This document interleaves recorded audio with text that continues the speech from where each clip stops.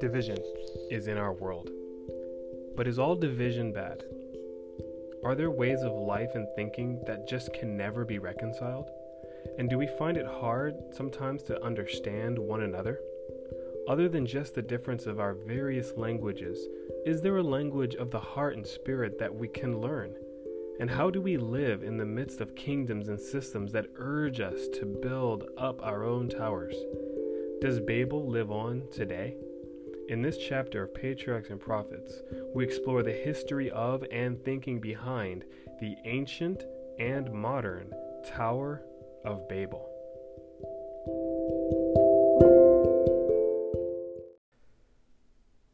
Patriarchs and Prophets, Chapter 10, The Tower of Babel. To repeople the desolate earth, which the flood had so lately swept from its moral corruption, God had preserved but one family, the household of Noah, to whom he had declared, "Thee have I seen righteous before me in this generation." Genesis 7:1 quoted.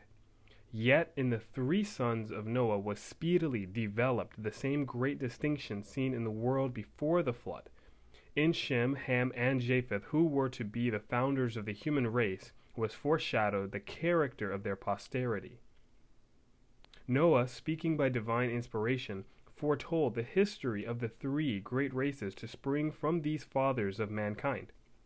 Tracing the descendants of Ham through the son rather than the father, he declared, "Cursed be Canaan. A servant of servants shall he be unto his brethren." The unnatural crime of Ham declared that filial reverence had long before been cast from his soul, and it revealed the impiety and vileness of his character. These evil characteristics were perpetuated in Canaan and his posterity, whose continued guilt called upon them the judgments of God.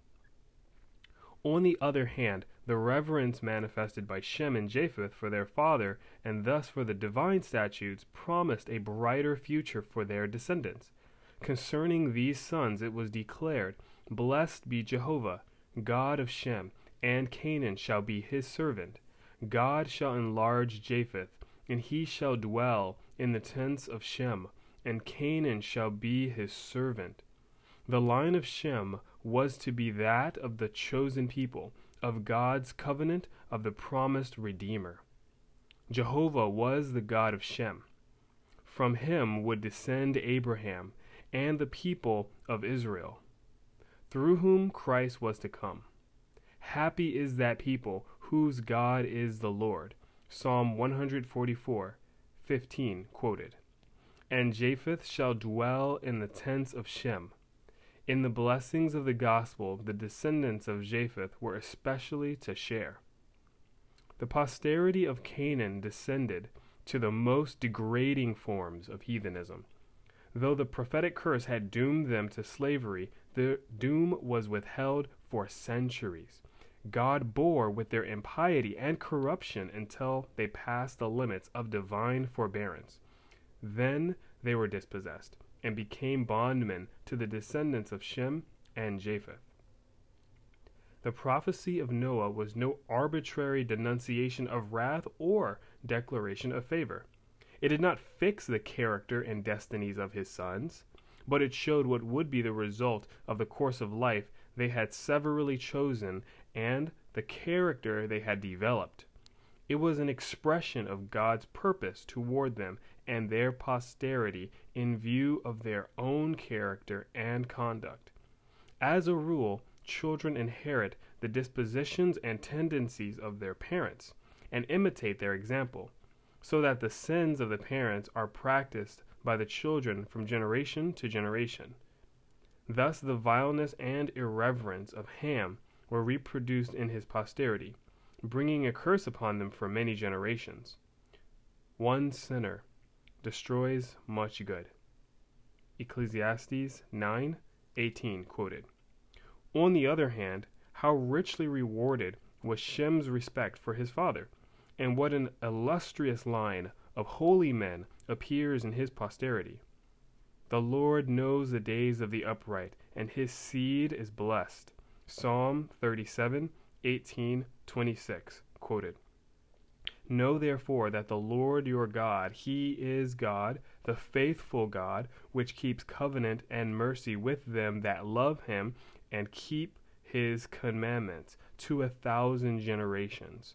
Deuteronomy 7:9 quoted. For a time, the descendants of Noah continued to dwell among the mountains where the ark had rested. As their numbers increased, apostasy soon led to division. Those who desire to forget their Creator and to cast off the restraint of his law felt a constant annoyance from the teaching and example of their God-fearing associates, and after a time they decided to separate from the worshippers of God. Accordingly, they journeyed to the plain of Shinar on the banks of the river Euphrates. They were attracted by the beauty of the situation and the fertility of the soil, and upon this plain they determined to make their home. Here they decided to build a city, and in it a tower of such stupendous height as should render it the wonder of the world. These enterprises were designed to prevent the people from scattering abroad in colonies. God had directed men to disperse throughout the earth, to replenish and subdue it, but these Babel builders determined to keep their community united in one body and to found a monarchy that should eventually embrace the whole earth. Thus, their city would become the metropolis of a universal empire.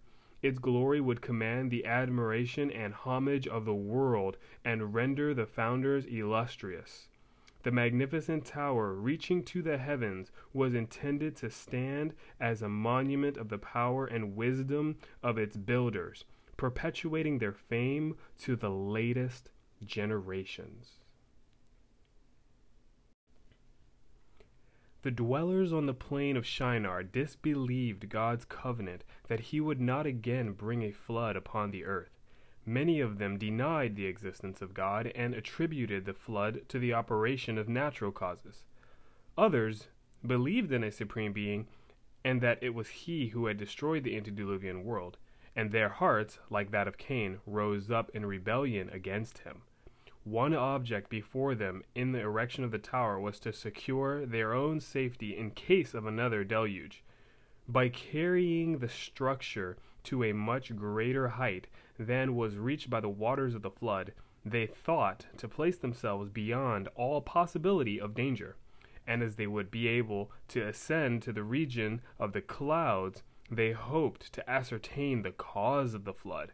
The whole undertaking was designed to exalt still further the pride of its projectors and to turn the minds of future generations away from God and lead them into idolatry. When the tower had been partially completed, a portion of it was occupied as a dwelling place for the builders.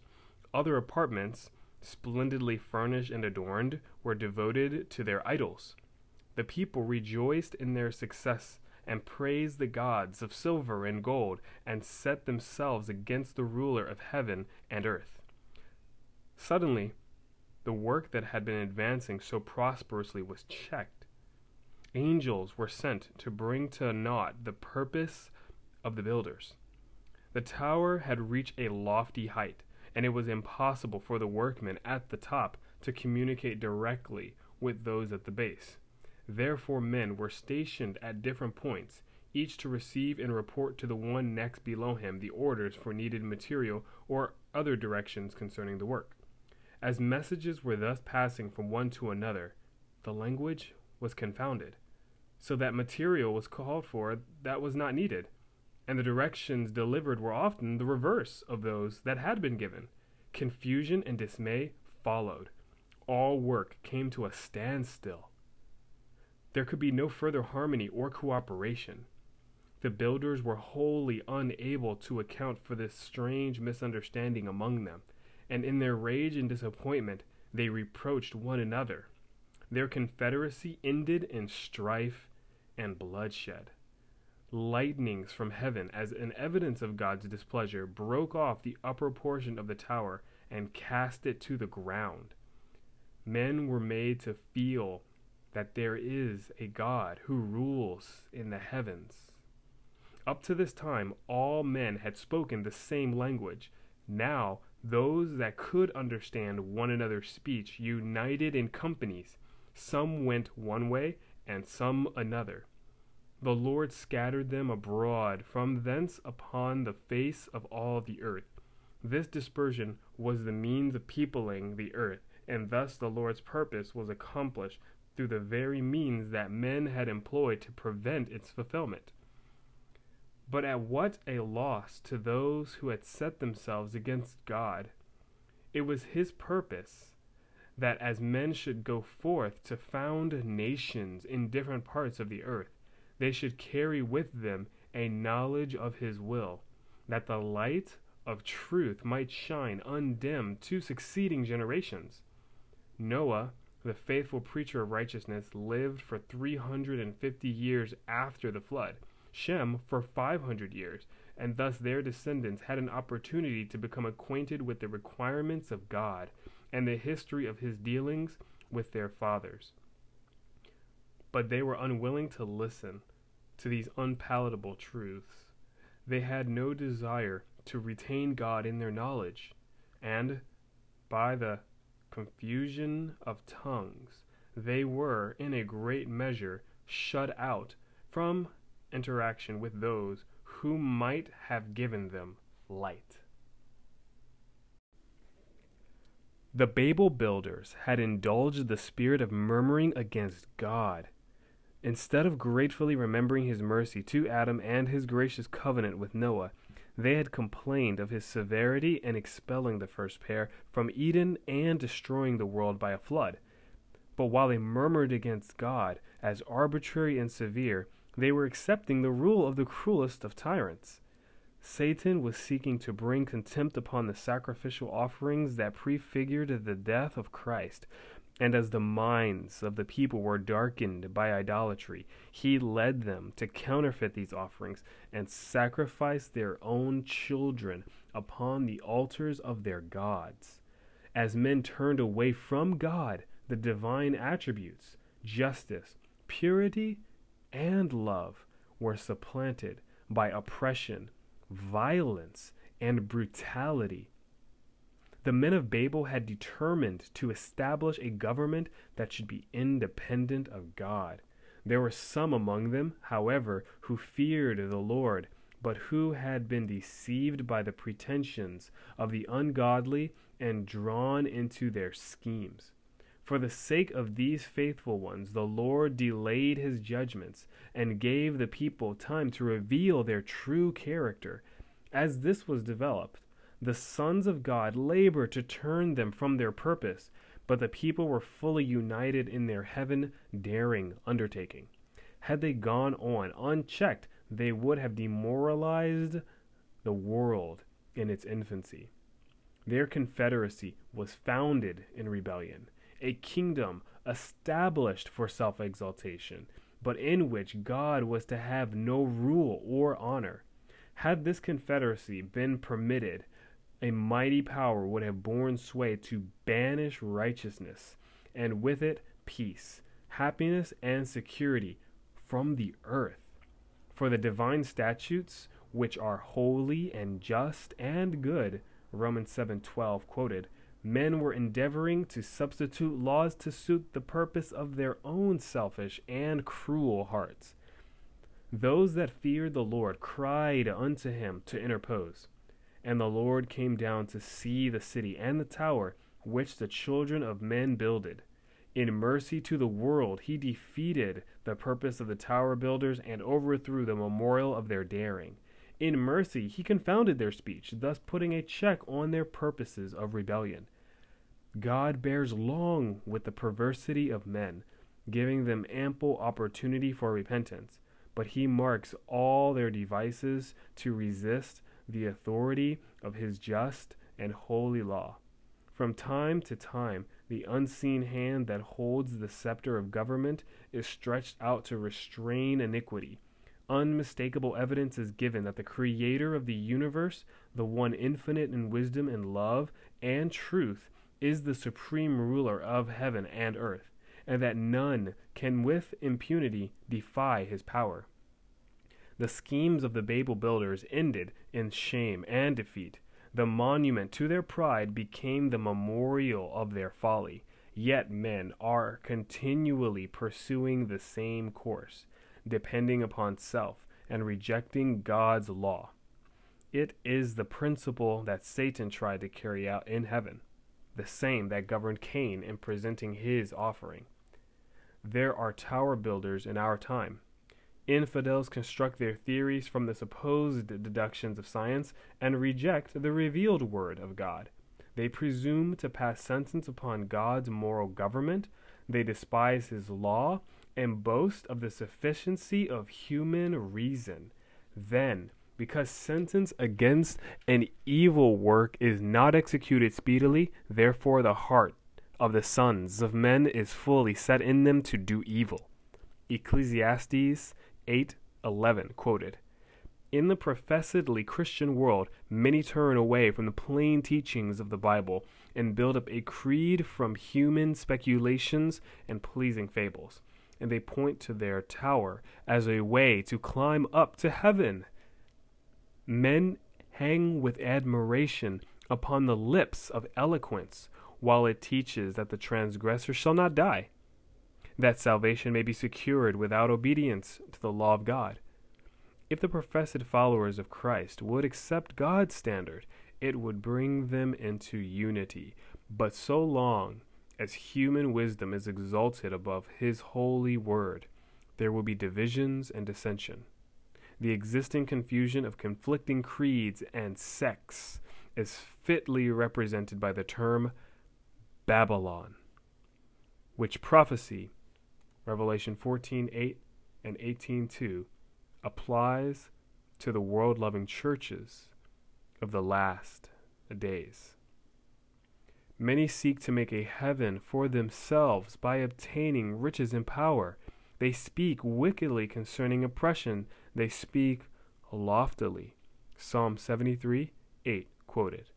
Trampling upon human rights and disregarding divine authority.